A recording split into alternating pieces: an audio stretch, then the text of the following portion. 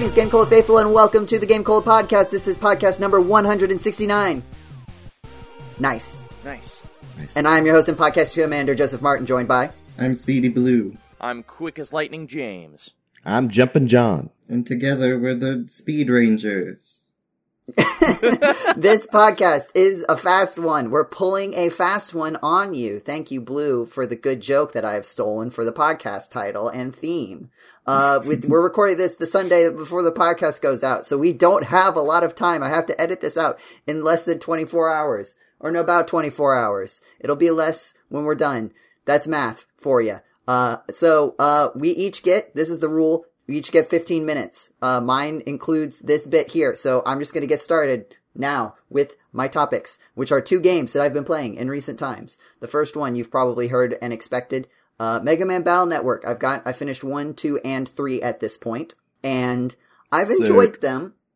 They have not yet blown me away. I have not had a moment like I've had with, for example, Mega Man 03, where I was like, yes, this is, they nailed it. They took all of the good elements and they, nailed it. There's still 3 more games, 4, 5, and 6. But, I've also heard that some people say that they like 3 the best. And if this is the high point, then I'm not sure. I guess I've heard that, 3 is the best narratively and 6 is the best mechanically. They do improve and make more interesting mechanics as time goes on. Some of you guys have played. James, you've played some Battle Network, right? I haven't played it, but I've seen, complete, I used to watch walkthroughs of the game years and years ago, and I still rewatch them occasionally. So I know the games relatively well, at least 1 through 3 anyway. Yeah, then we're in this similar range of experience. What I would say is that there's sort of 2 main domains that the game exists in.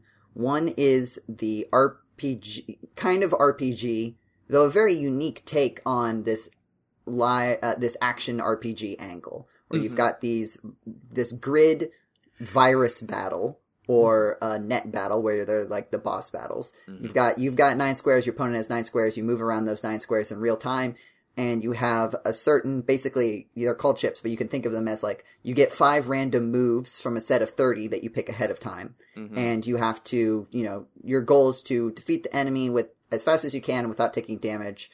Obviously you don't want to die, but also the faster you do it and the less damage you take, the better your reward at the end of the battle is. So either you'll get money, which you can spend on upgrades or other chips moves, mm-hmm. Or you'll get chips themselves. Kind of like Paper Mario Sticker Star, but good. So not Paper Mario Sticker Star. Yeah. But similar idea of really breaking down the idea of an RPG battle and creating something new out of it that isn't necessarily based entirely on experience points, right? It's based on getting, having, you do tougher battles, and through those tougher battles you get access to stronger things. Right. And you get this curve. But you also still get power-ups, health power-ups. And it's actually, now that I'm thinking about it, it is really similar to a lot of how Sticker Star works. One of the core things, though, is that actually doing the battles is fun. Mm-hmm. And it gives you something useful. Yeah, and you get right. The chips are useful. There's money mechanics. The money too, because you buy the upgrades, most of them anyway. And there's also a very clearly marked mechanic of, if you do get stuff that is useless to you, you can get rid of it for a chance to get something else cool, because they have these chip trader gachapon things in the game where you put 3 or 10 chips in, and it gives you a random one back. Mm-hmm. So, because there are limits, you can only you never need more than 4 of a certain, or 5, depending on the game, of a certain chip, because it limits how many of the same chip you can have. Yeah. In your folder. So those are easy to say, this is extra, but it's not worthless. Whereas I feel like in Sticker Star, you're just getting all these stickers and most of them were useless. Mm-hmm. And there was no random element too, right? That's the other thing. The random element also keeps any one battle from being exactly the same, but you still get into a point where you're I can take care of these battles very quickly, but it's not I just press A.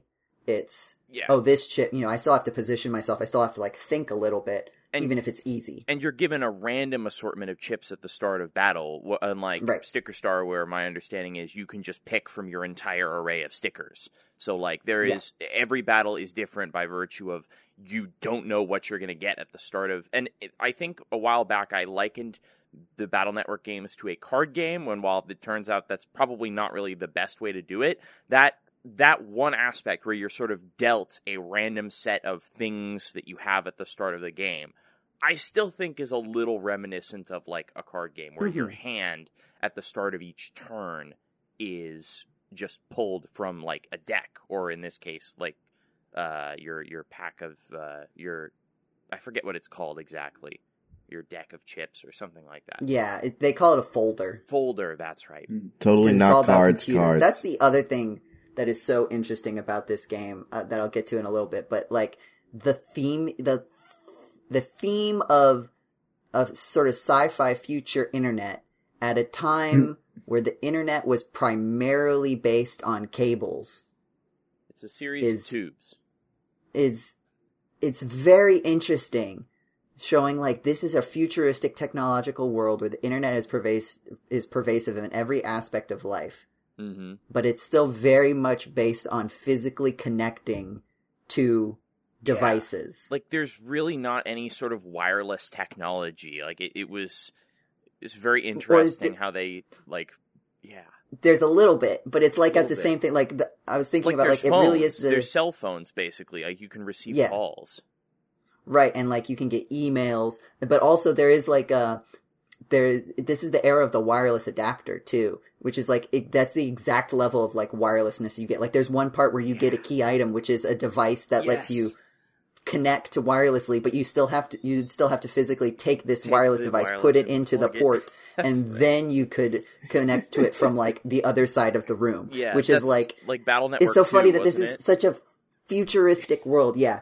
It's such a futuristic world, and yet, like, that is still the concept of what wireless technology is. And basically, the only advances are that, like, you can receive emails, I think. It's the kind of things you can do with the internet, not the technology used to make the internet, almost. It's so fascinating. But the other side of Battle Network is the overworld stuff, and that they have definitely not figured out how to make interesting or fun. It is so much just like find the NPC, find the random just find the random thing to click A on, and that can be especially frustrating when you have these random encounters. And thankfully the random encounters are fun enough that kind of getting lost and continuously running into them as you try to figure out where you're supposed to go is fun enough that like it's like okay, it's not that big a deal, but it's still frustrating to be like and it's also like some of this might be localization too, but it's not necessarily that any given,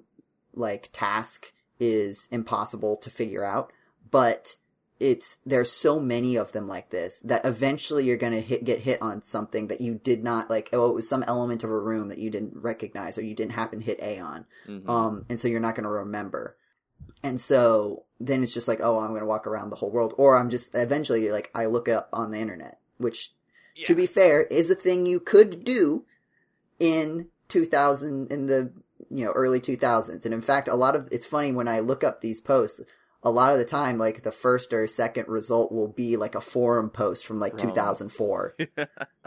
So it's actually kind of a similar experience. Yeah. But yeah, like there was one where it was like one bird among many or something like that. And guess what? It's not the birds at the zoo. You know, the zoo that is a key location that you've been to many times and have had to click on the birds many times. No, it's a random set of what is apparently paper cranes in a hospital room that does not look like that. Yep. In the hospital room. And you're supposed to click on that. And it's like, how would you ever figure this out? Just be glad that you aren't going for the post game, because in the post game there is a particular quest that requires you to know Japanese because they didn't translate one of the puzzles. Like, I don't mean they didn't translate the dialogue, but like you get these 3 items which have these little filled in squares and blank squares, and if you stack them vertically, they spell out a word in katakana, which is one of the writing types of Japanese. But again, this is in katakana, so it requires that you A, know how to read katakana, and B, know what that word means.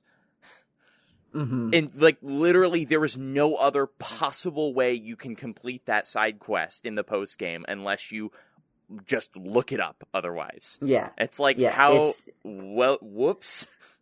The localizers are definitely struggling. There's another section of a game where, like, there's these letter tiles, and you have to, like, you get asked a question, you have to step on the correct letter tiles to get through that section.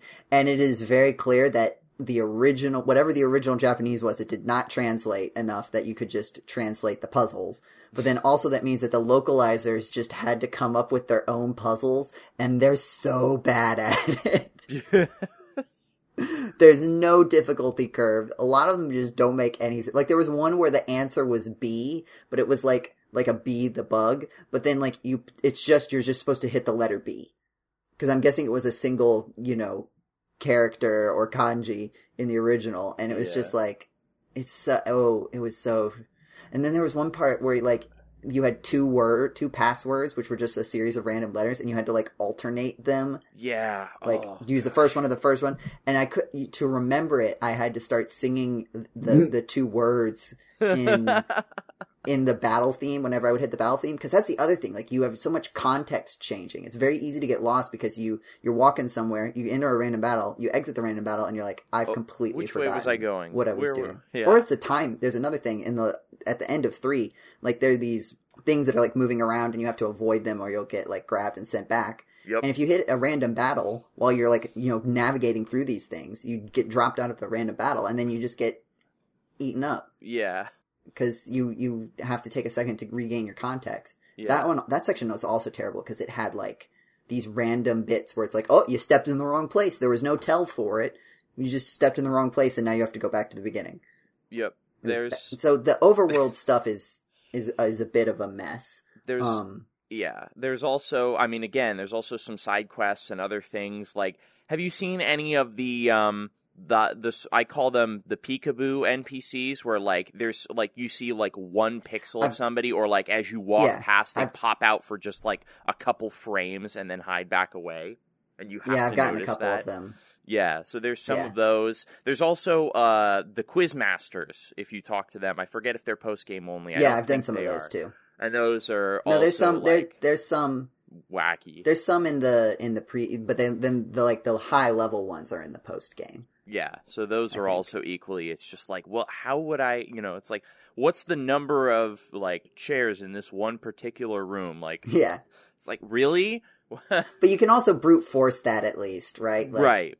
It's a bit of a pain, but you can brute force it in a way that you can't brute force finding. Well, you can brute force finding an NPC, but it's terrible. Yeah. Real quick, because I'm running out of my 15 minutes. I've also been playing Pokemon Sleep. It's very interesting. So you've been sleeping. Yes, I've been getting as much sleep as I can to get all those Pocket Mans. Yeah, it's interesting. I think it's kind of just making it up a little bit. Like, is it really detecting how well I sleep? Probably not. But, and I apparently do not make many interesting sounds while I sleep. I just roll over, like, every couple of hours, and that's it. So, no fun content there. Would you say this game is also like Paper Mario Sticker Star? It's also very front heavy in the morning. Like, when you wake up, that's when you have to do most of the stuff in the game. Other than that, it's a kind of game where you can just sort of pull it up and, like, you're feeding Snorlax the berries, so you just click on all the Pokemon and all the berries, and the ingredients for the food goes in, and then you feed Snorlax a breakfast, lunch, and a dinner. So really, you only need to access it, like, maybe 3 or 4 times a day, and for like a couple seconds, or like a minute or two, a couple times a day, which is, like, maybe a little bit more involved than I thought it would be, but also, it's better than scrolling Twitter and Reddit. It's better for my mental health, so it's not that bad. Anyway, I've hit my 15 minutes, so that's all I can say. Who's next? I'll go next. Okay, James. So you did something very interesting. I did. I'm very excited to hear about this. Yeah, so these previous 2 days before we're recording this podcast, I visited the Vintage Computer Festival West, which was held at the Computer History Museum here in California. I'd never really attended stuff like this before, but it was really, really amazing. I mean, one being held in a computer history museum, although it's not held in the actual museum section. They have an upper floor where it's like exhibit halls and that sort of stuff, which is dedicated for this sort of thing, and they sponsor the event and stuff like that. So I didn't actually visit the museum proper for the most part, but I got to see, the whole event is a bunch of people like giving talks about their various projects or, the interesting things that they've done regarding, the computer or video game world, and just people bringing their unique or obscure or interesting vintage computing hardware. There was somebody who had a bunch of old computers hooked up to an electric sewing machine, to like not a sewing machine, a knitting machine, so it would actually knit yarn based on computer commands. That was really cool. So you could basically just plug in an image, and as long as you attach, as long as you spooled up the correct colors of threads, it would just make that image. And it was really interesting. That's really cool. So then there was somebody with, there was a whole section of vintage, like 80s and 90s Japanese home computers, which was really cool. Somebody had a digital camcorder set plugged into a 1987 Sharp X68000 computer, and you could take selfies and print out photos using the art software on there, which is actually for its time, like really, really advanced, very fancy. Yeah. Like it's on par with, like, I mean, I don't use Photoshop or anything that advanced, but I use software called Paint.net, which is like, has a lot of the basic stuff. You can apply filters. Yeah, it's free. And this software basically had all of those features, masking, cropping, outlining, text placing, and all sorts of other stuff, as well as the ability to display video, and then capture a screenshot of video being input to the computer, because the computer just had an optional video input card that you could buy for it. And so, of course, there were lots of games. There was an IBM computer that had a Sega Genesis inside, which was... Inside? Yes. So, there was a floppy disk drive, and then there's just a Sega Genesis cartridge port and controller plugs. It was... basically all of these computers, I've never seen anything like them before. That's really cool. So, people just had a Genesis flash card hooked up to it, and you could play... some people were playing Sonic CD and, a couple other Genesis games. So one was called, Subterranean, which had really cool music, on ostensibly a desktop computer, except it was real Sega Genesis hardware inside. And then there were a whole bunch of, more obscure Japanese home computers, like the PC-98, the MSX computers. I actually played a little Metal Gear 2 Solid Snake on a real MSX2. That was really cool. Although it was a lot of trouble getting it running. Like the people, like the exhibitor, had to really futz with the computer for a while to get it working. But that was really fun. So, and then just a whole bunch of other stuff. People had, now the hardware for setting up what is effectively a dial-up internet service provider. Technology has advanced and gone down in cost so much that now you can just buy all of the hardware you need to set up a dial-up internet service provider.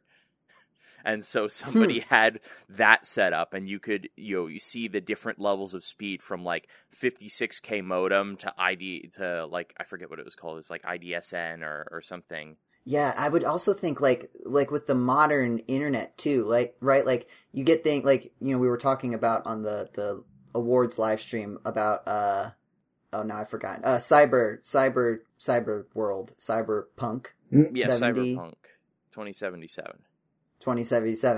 How it's a huge game, right? And part of that is because computers have gotten so good that there's optimizations that are no longer just completely debilitating, right? You can do it. It's a pain, but you can still do it. But I imagine the internet's kind of like that too, where there's a lot of computer, the lower bound of the average person that would be using our website is such that we can... Yeah, we can't have all of these fancy graphics, or we need to compress them down and crunch them down, because otherwise it'll take 20 minutes to load our web page or something like that. Yeah. It took them a while to get it set up, so I didn't actually, unfortunately, get to check out that exhibit, practically, hands-on. But that was the other really amazing thing, is that, unlike a museum proper, where basically all the exhibits are behind, glass or behind a barrier, these were basically all completely hands-on. People, they encouraged you to, sit down in front of, this array of old Commodore computers and, type up a basic program, run some software on it, and that was really, really cool.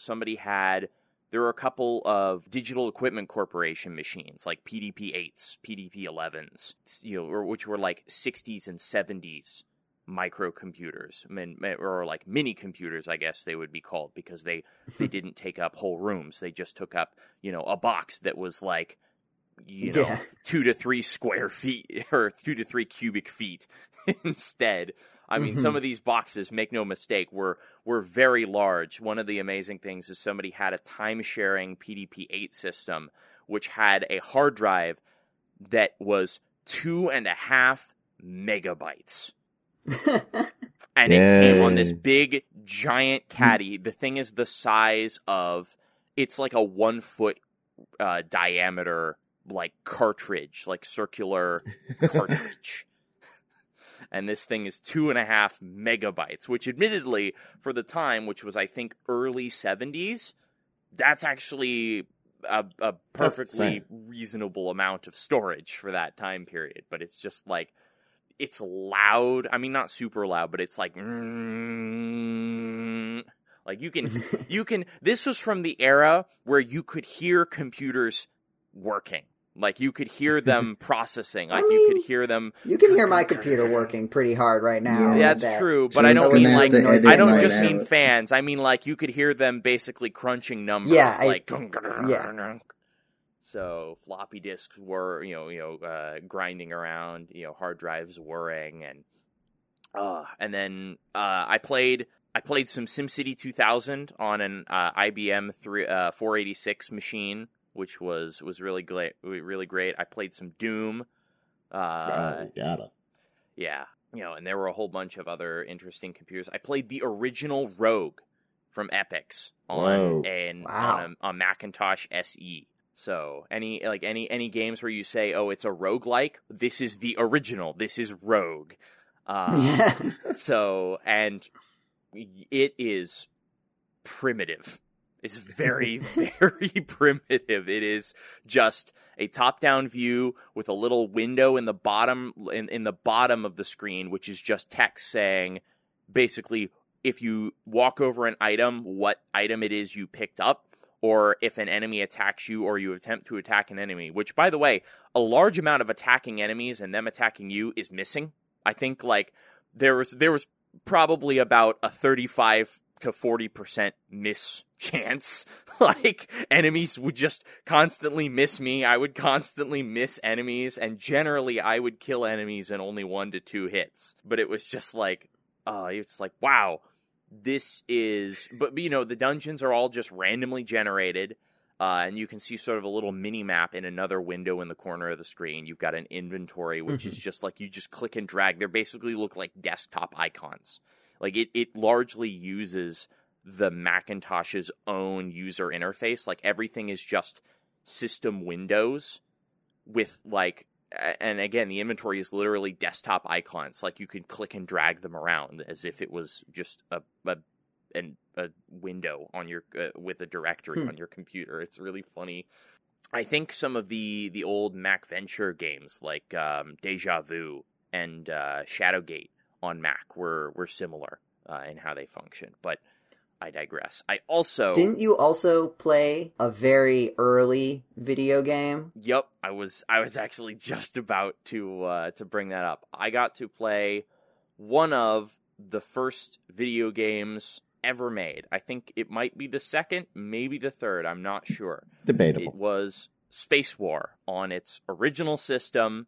the PDP-1, which is Digital Equipment Corporation, and we had an entire demo shown off of the thing playing music, which was fascinating because it has no speakers. The way that the person told us, they had the person there who actually wrote the software back in 1962, and the way that he did that was he unplugged some of the light bulbs on the front panel, which would blink to show you basically the status of the computer's processing. He unplugged 4 of the light bulbs on the front for the status registers, which could also be optionally, like, manually written to change their value, and wired up speakers and another, a student at MIT's just stereo amplifier. And then in software would just turn those lights on and off at a certain frequency to make it play music. Like, it is astonishing. And that whole routine, by the way, takes up basically the entire processing power of the computer. Because it's just basically turning value, like turning a light on and off at, like 2,000 times a second. Yeah. Yeah. But you actually played the game Space War, right? Yes, I did. And this is the question. This is the question. Yes. Was it a fun video game? Does it hold up? Yes. It was a fun video game. It holds up. Because it's a multiplayer game, so there's 2 people. They showed us 2 different versions. The very original version, which is just a sort of little star in the center just for a reference point, and 2 ships flying around. Later, they added a starry background, and they made the star in the center actually have gravity. So if you get too close, it'll like actually start messing with the trajectory of your ships. Your ships will curve around the star. And, cool. Basically you have a thrust button, which fires your rocket engine. You have a fire button, which shoots a little missile out from the front of your ship. You can turn the ship left or right, and then you can press hyperspace, which will warp your ship, which will make your ship disappear and reappear somewhere else randomly on the screen. However, that feature was added kind of last minute, and so if you do it too much, sometimes you just don't reappear. And the game restarts because it counts you as having died because your ship just doesn't come back. And so the sort of lore explanation they gave was that no one has returned after using hyperspace more than 7 times. So they decided to make the bug a feature. And it was fun. Several other people, this is a packed little demonstration. So I had a blast playing it. It was genuinely really fun. It's just a simple game, but it still holds up and it's still really fun. And yeah, it was great. I loved this whole trip, and it was better than I could have imagined. Also, one last thing that I'm really proud of that I really enjoyed doing. I was sitting down at a table eating lunch in the sort of exhibit hall. And some of the other people, every random person who was there at the event kind of just sits down at tables and starts eating and chatting. And I got to talk with a man by the name of Leonard Trammell, who is the son of Jack Trammell, the founder of Commodore Computers. Wow. And he himself, Leonard, was, I believe, an executive or one of the head honchos at both Commodore and Atari in the 80s and 90s.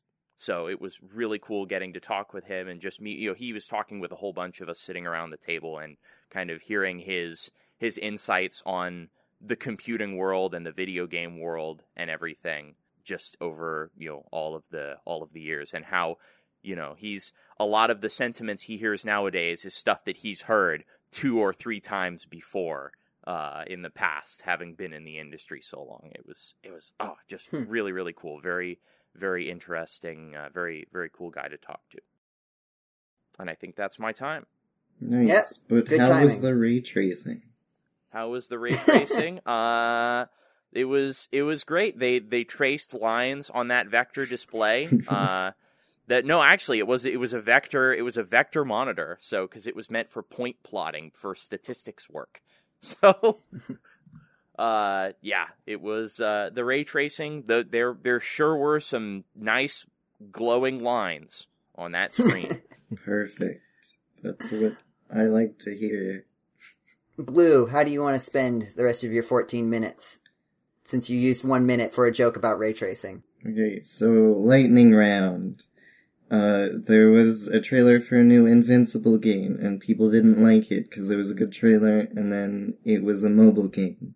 Which at this point I just kind of expect from every game that doesn't show gameplay. Like, but Blue, don't you guys have phones? I do, and I don't think I have any games on it right now. Yeah, not a single game. Me neither. People don't buy phones for mobile games. People download mobile games because they just happen to be there, not because they want them. Yeah. Basically, if you have your phone and you're in situations where you don't have internet for extended periods of time, or if you have like really, you've got like data, you have limited data. The problem with that is that most mobile games require an internet connection now. Yeah. So that's also feeding into the issue. Yeah, it's terrible. I heard from James that if you've been wondering if the Minecraft multiplayer moderation issue has gotten better, it hasn't. You're welcome for that breaking news. No.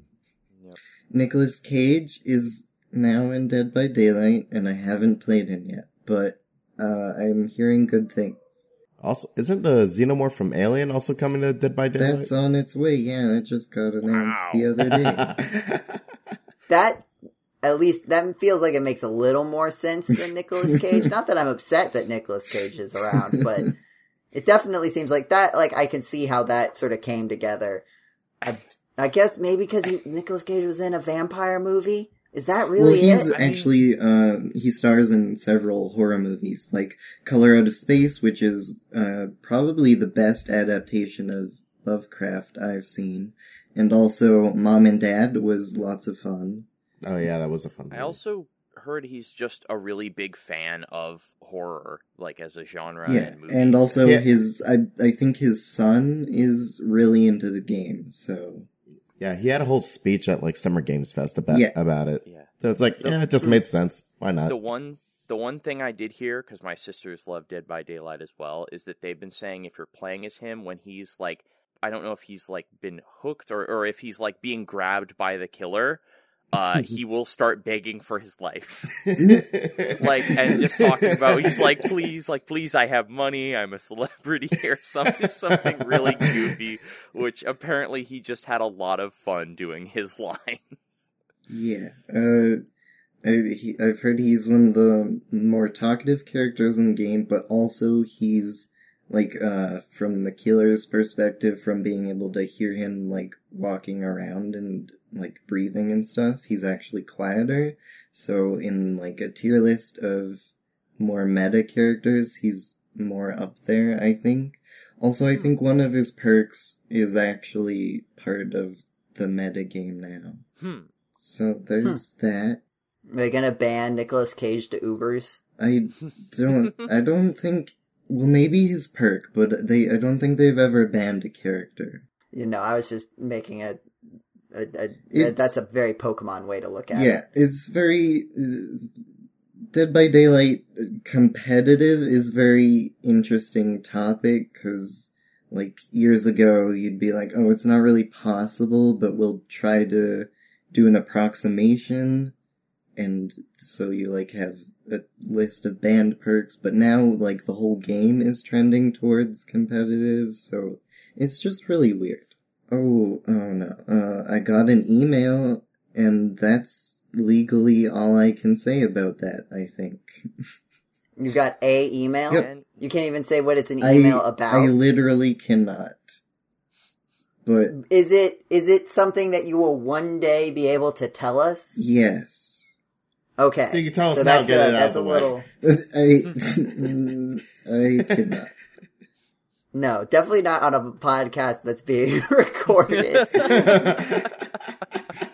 That's probably like very like he's probably A, not supposed to tell us, and B, definitely not supposed to record it. Yeah. Nope. Okay. Hey, good talk, guys. You're welcome.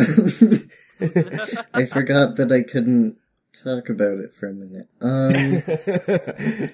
Oh, there's a resurrection, I suppose, of the game Marvel Avengers Alliance, which was a Facebook game. No way. I played an unhealthy amount of Oh, that you game don't know about back this in the yet? day. Oh my goodness. No. They just released a new beta. I've done a bit of animation for it, and I've been doing some of the beta testing. We're resurrecting, well, mostly them. I just, help a little bit, and I'm like, here's a bug, I found it. But I did do one animation. It was cool. Or I did a set of animations. I did the Daredevil animations. It was cool. So they're bringing back the entire game as it was, except they're fixing all the gross money grubbing parts, because it's gonna be like an offline single player experience. And so instead of waiting for energy or waiting for everything to take real time, you can play more, and every battle reduces timers by 10 minutes. So if you have a character that's waiting in the training room or on a remote ops, you go into a few battles and then you've got 30 minutes less on the timer. And they're also, when they finally have gotten the full game as it was, for the most part, besides the fixes, there's seasons of new content planned. New characters and new storylines. So I can probably... Why did you have to tell me about this? This is my FF14. Spent too many hours in this. That's a really cool thing I've been helping out with when I can. And on that note, there's also, I just found out about, well, this actually just started a couple weeks ago, it seems. Marvel Heroes, which is, I think, my favorite game of all time, but for the last year that it was around, or for a year, I played it for about, or I wanted to play it for about 3 years, but the year in between, my computer just absolutely refused to run it for seemingly no reason, and I actually had to just send it in to someone finally after weeks of trying to fix it myself. Something real messed up was wrong with it. And finally I was allowed to play it again, and then they announced that they were shutting it down, and so that's it. But I've heard, or I've seen with my own eyes that there's currently a small project going on that is getting what they can of that back online. So far, they can load you into one of the hubs. You can play as most of the characters, and a lot of the abilities work. But it is a very small team, and they don't know how far they can. They didn't actually, for years, when I've been trying to find out about this, if this was possible, it seemed no, it was all server side and no one has that information, and so it's completely impossible.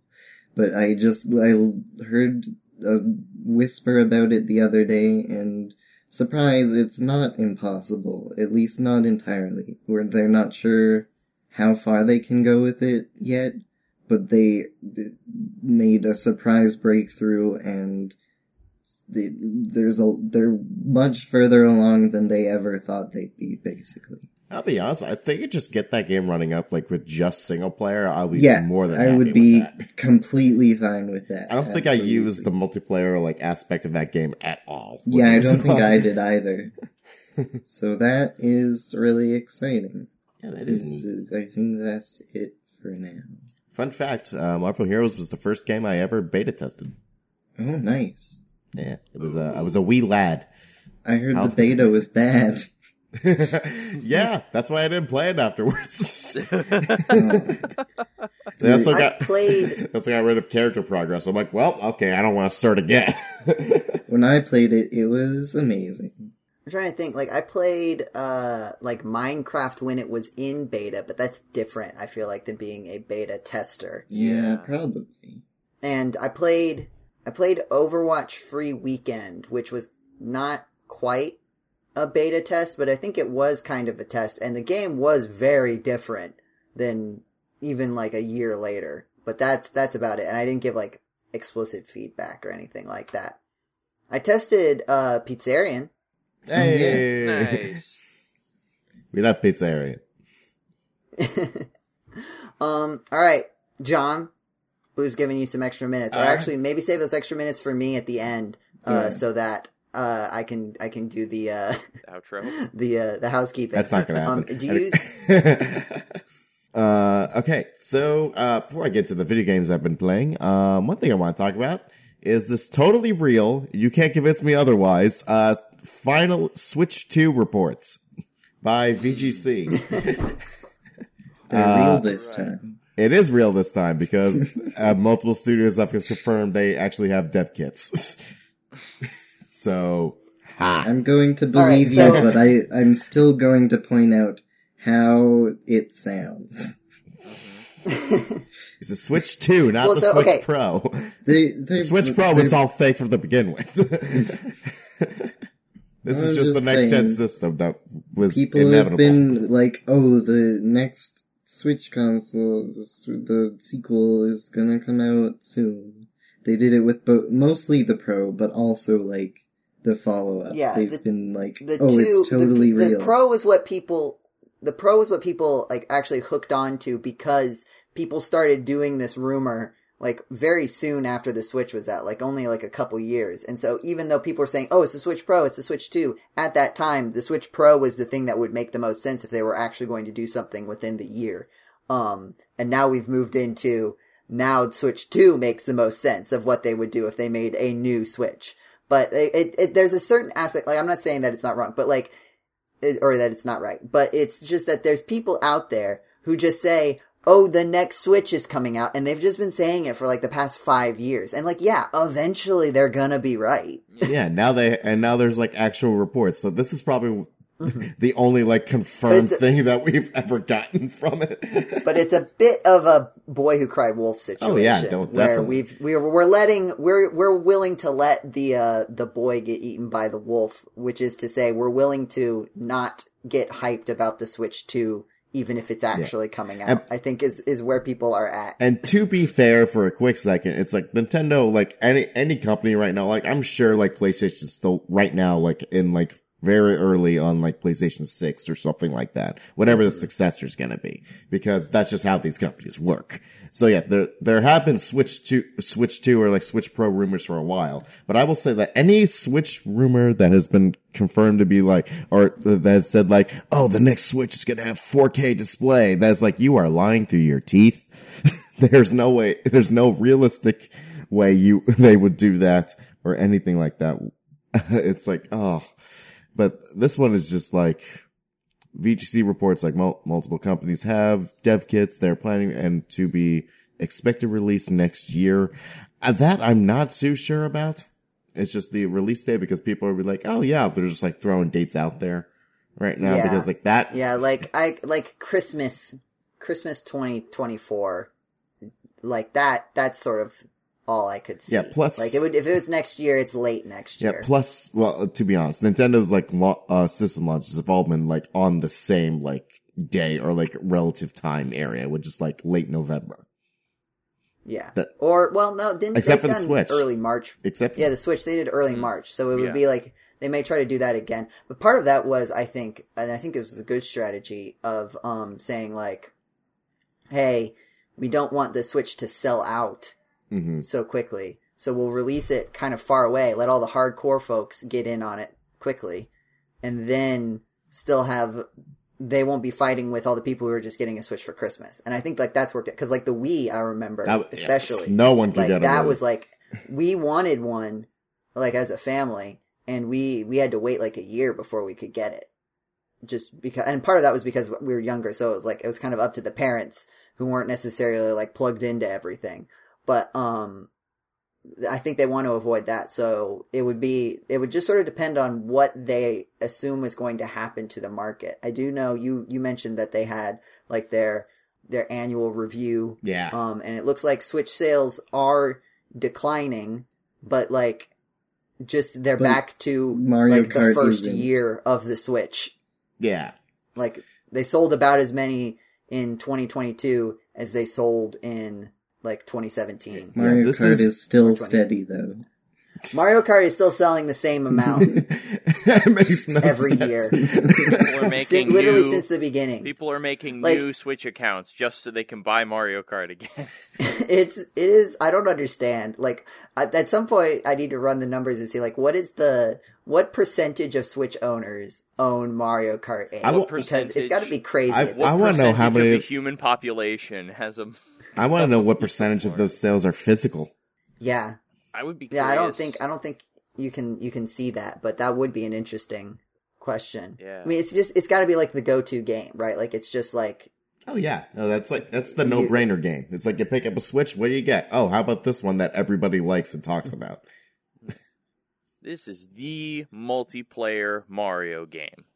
Well, you know, Super Smash Brothers and other games might have something to say about that.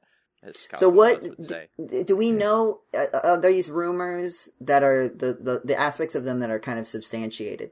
Is there anything about them that like says what the Switch 2 is going to be like? Aside from the fact that I think I have seen this, like it is going to be like, going to keep you can put it in a rectangle and put it on your TV, or you can hold it in your hands. The only thing we know for sure is that it will launch with an LCD screen instead of an OLED screen, which is probably just being done for cost, because like For cost, yeah. the OLED screen, while it's nice, it's not necessary in the slightest.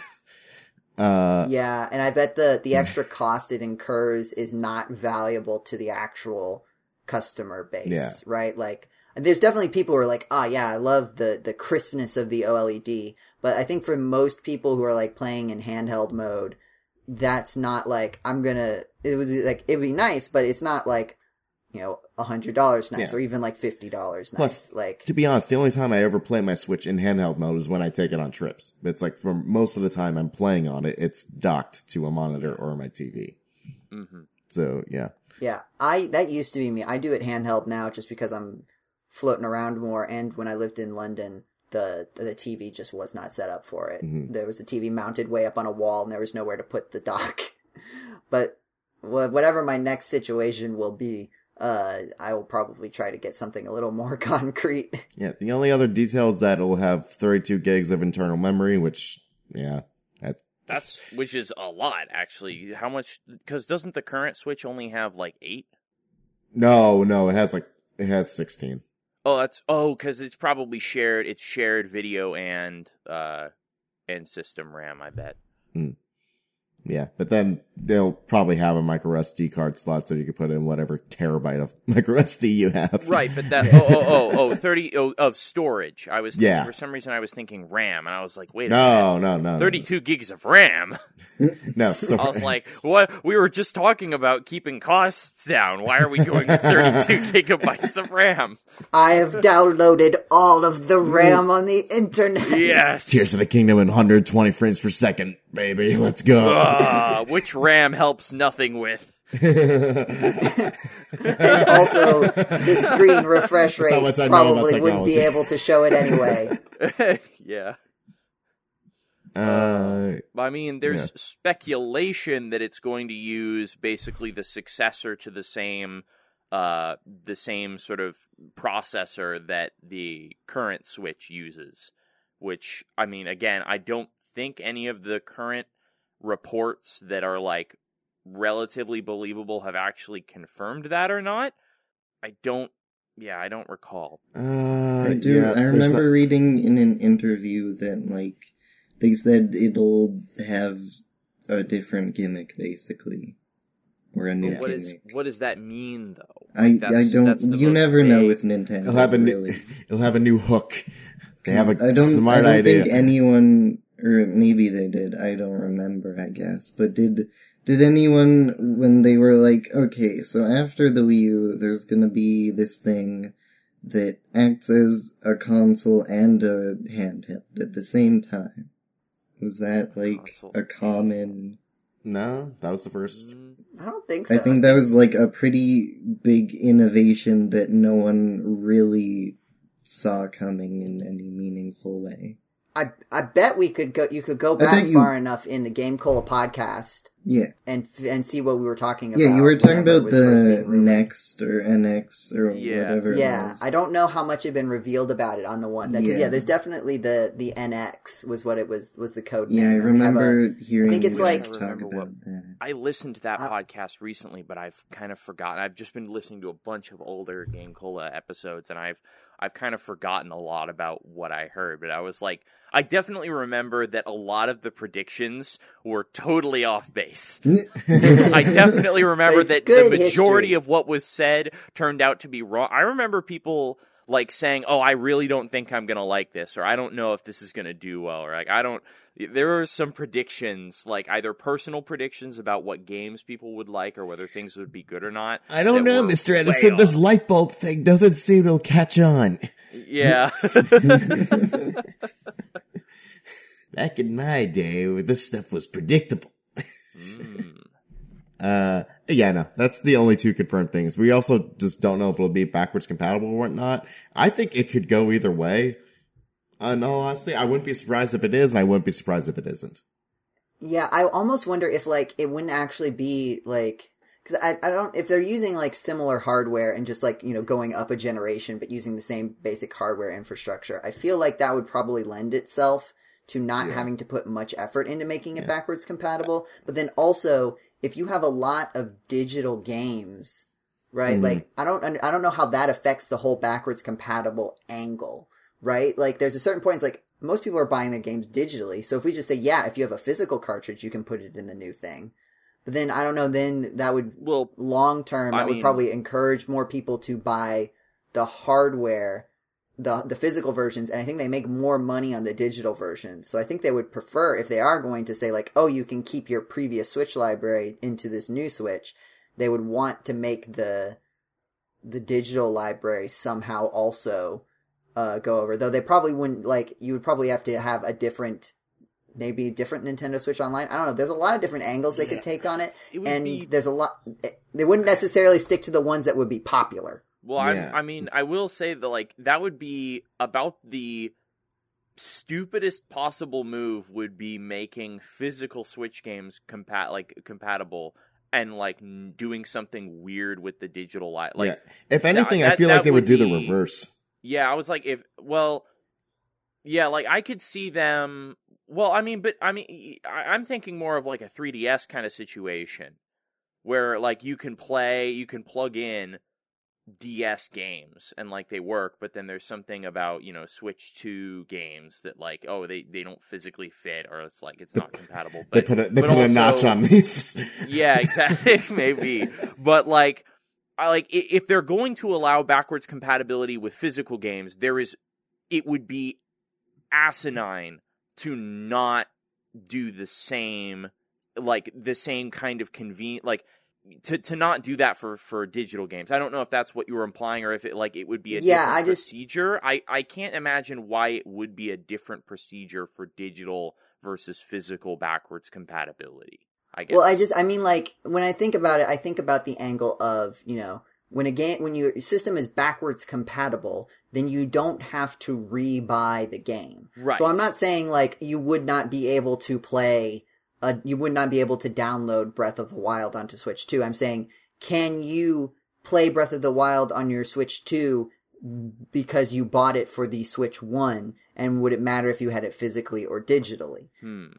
And the thing is like, because Nintendo is so strongly based on its first party titles in a way that I feel like other companies aren't quite as much, though I do think especially with Microsoft's acquisition sprees, that may be changing kind of too. It's just more of a subsidiary relationship than the sort of straightforward first party in-house at Nintendo. Mm-hmm. But, like, if you've got a platform that has a lot of third party titles, making all of those third-party titles work on your new console is just a bonus to get people to buy your new console because it comes with a bunch of games, and you weren't going to make any more money from those games, or maybe not as much. I don't know how the actual deals work. But I feel like that's different when it's like, Nintendo's like, people may just buy Mario Kart 8 again. They like it that much. So maybe we shouldn't let them be able to play it because they'll probably just buy it again. And so, like, not use your old copy, whether it's physical or digital. Again, I don't know, but then, like, I don't know, you could just get a bunch of people who then say, well, then why would I buy a Switch 2 if it's just a fancier Switch? I did not think at all about even considering getting the OLED Switch, for example. Yeah, I never considered getting that. And I think you would, without enough features like backwards compatibility, you would get a lot of people who say, like, sure, then if someone gets a Switch who never had one, they would get the new one.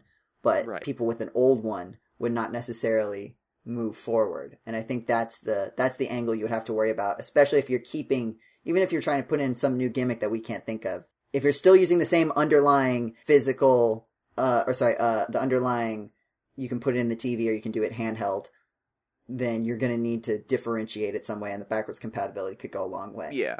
And I guess the other thing to consider is also, like, are they going to continue selling the original Switch? Because that's another thing. The price standpoint. Like, the thing you have to wonder is, are they going to stop selling the original Switch before this console comes on sale, or are they going to discount the original Switch and then sell the new console at some particular price, maybe the price of what the Switch used to be? Or are they keeping the Switch's price where it is, and then the Switch 2 is going to be more expensive? Because, I mean, if they're going to keep selling the Switch one way or another, especially if there is no backwards compatibility for some particular reason, if they decide to go that route, then presumably they would keep selling the Switch for a while. So beyond that, there would need to be some kind of value proposition, either in price or in functionality.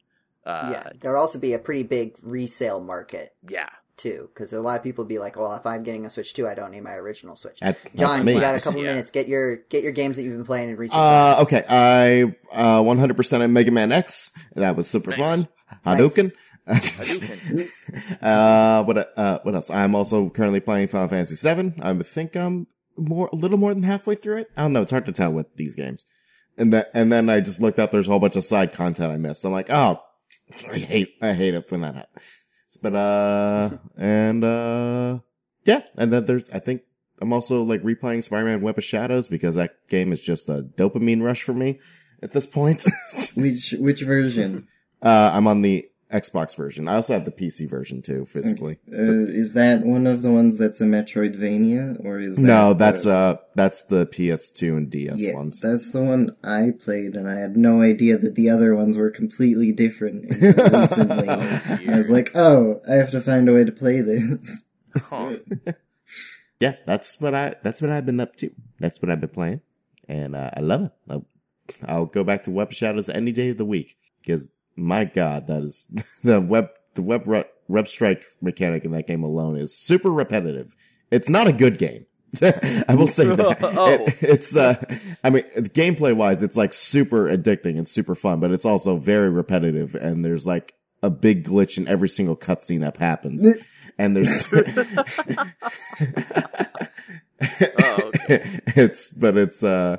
it's a well thought out game. It's just not well polished. I think that's best.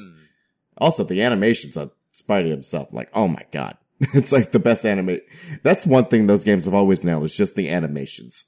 Except when they bug out. Debatable.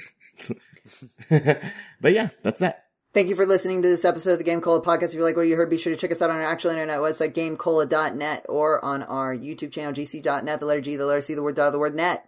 Follow us, go to the Discord. I'm only giving you one other call to action because I think that's supposed to be better. So go to the Discord. Find it in the Twitter description or in the YouTube description or on the website. Buried in the woods. And hang out with us because it's fun. Blue is going to post a thing about Pokemon Infinite Fusion, where you can click on a link and say what new fusion you want, I assume. Yeah, I got a notification that literally said breaking news, so...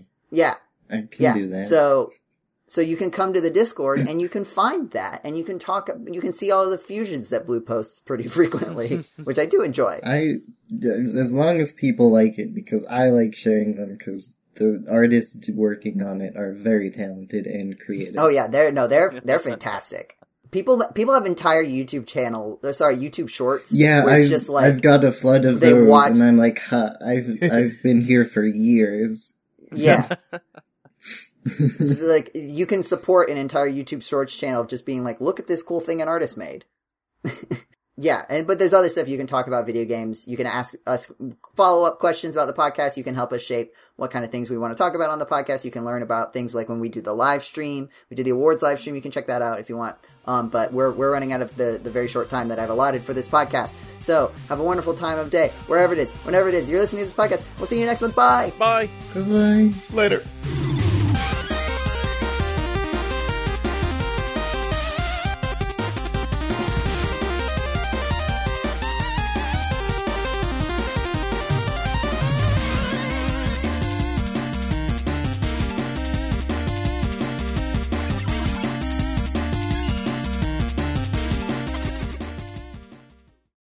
Do you still have the alarm going off? No, I think it's over. Okay. Which is, I was gonna be like, oh no, we're running out of time. Yeah, no, it's shocking because that fire alarm normally goes on for like 2 hours straight.